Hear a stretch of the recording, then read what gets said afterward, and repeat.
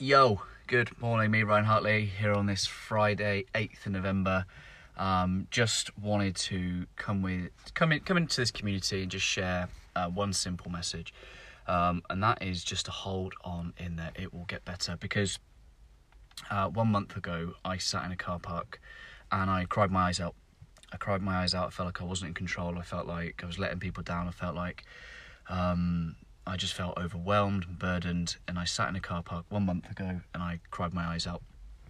Now I sit here 1 month on and things feel very different. My energy feels very different, and things are getting better. And I just wanted to share that with you because, sometimes we hit tough times, and you might be going through a tough time now and you might not see a way out.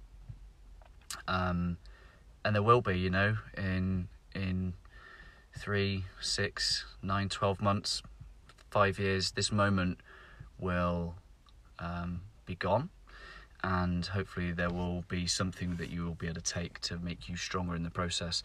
The thing for me in the last month that's really helped me get to this happier place, this place where I feel less burdened, is just to admit. I had to admit to myself that I just wasn't doing what I needed to do. I wasn't being who I needed to be, and I clung on to that for too long, because I had this sense of not being a victim, but I was helping. I was trying to help as many people as I can. I was showing up. I was trying to do as much as I can for other people, and sometimes I spread myself far too thin, and I had to have that ability to sit with that and be honest with myself and just make some changes. I leave it too late to say no. I don't like saying no. I don't like letting people down. Naturally, when I get involved in stuff, I gravitate to a leadership or some form of responsibility. So the more I get involved in, the more I seem to take on. And then comes with that sense of I'm doing good things, I'm helping, it just breeds that further burden and stress that I carry around far too often. And a month ago it all got too much, and I sat in a car park and cried my eyes out, didn't know what to do. And that started the process of accepting that things needed to change. That started the process of me just saying, what do I need to do differently? Had to have some brave and vulnerable conversations with my wife. She gave me a few truths that I could choose to throw back at her, or I could choose to sit with it, self-reflect, and then ultimately do something different, or not. And I stopped doing a few things. I had to prioritise my time a bit better. I stopped doing a few things, and along with that came a bit more headspace. The amount of things that we have to think about these days for many different things in our lives, whether you're part of a club, a sports team, whether you're part of a business, you're at a job, where you've got children. There's so much to consume our brains around where we are with certain things, that taking some of that off my brain was a help.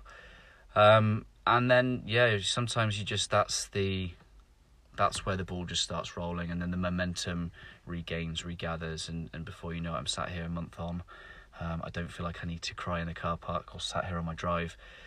So tough times don't last, my friends. Tough people do. And sometimes the sign of being really tough is to break and be vulnerable, and to be brave, and to say that you're not coping. I think that is what it means to be tough and courageous, is to sit and accept those things, because the worst thing would be to harden myself to that and to keep going and upset a lot of people in the way, and not be who I need to be. So humble in victory and defeat. Last month I felt defeated. I looked at myself, came back again stronger. Maybe some of this resonates with you. Maybe some of this speaks to where you are right now, or where you've come from. Whether you feel like you are in the middle of some struggle and some pain, and you're spreading yourself too thin, take some time. Take some time to think and reflect. Accept that is what it is, and whether you need to readjust your priorities and put your energies elsewhere. Or maybe you're coming through that and you're feeling good times. Maybe look back and think, what do those lessons teach you? What did they give you? So often we think about our struggles and our challenges as taking things away from us. I like to start to think that any challenge gives me something. There's a lesson in there somewhere. My responsibility is to take the lesson and move forward, keep moving forward. So that's what I just wanted to share with you this morning. I hope you have an amazing Friday.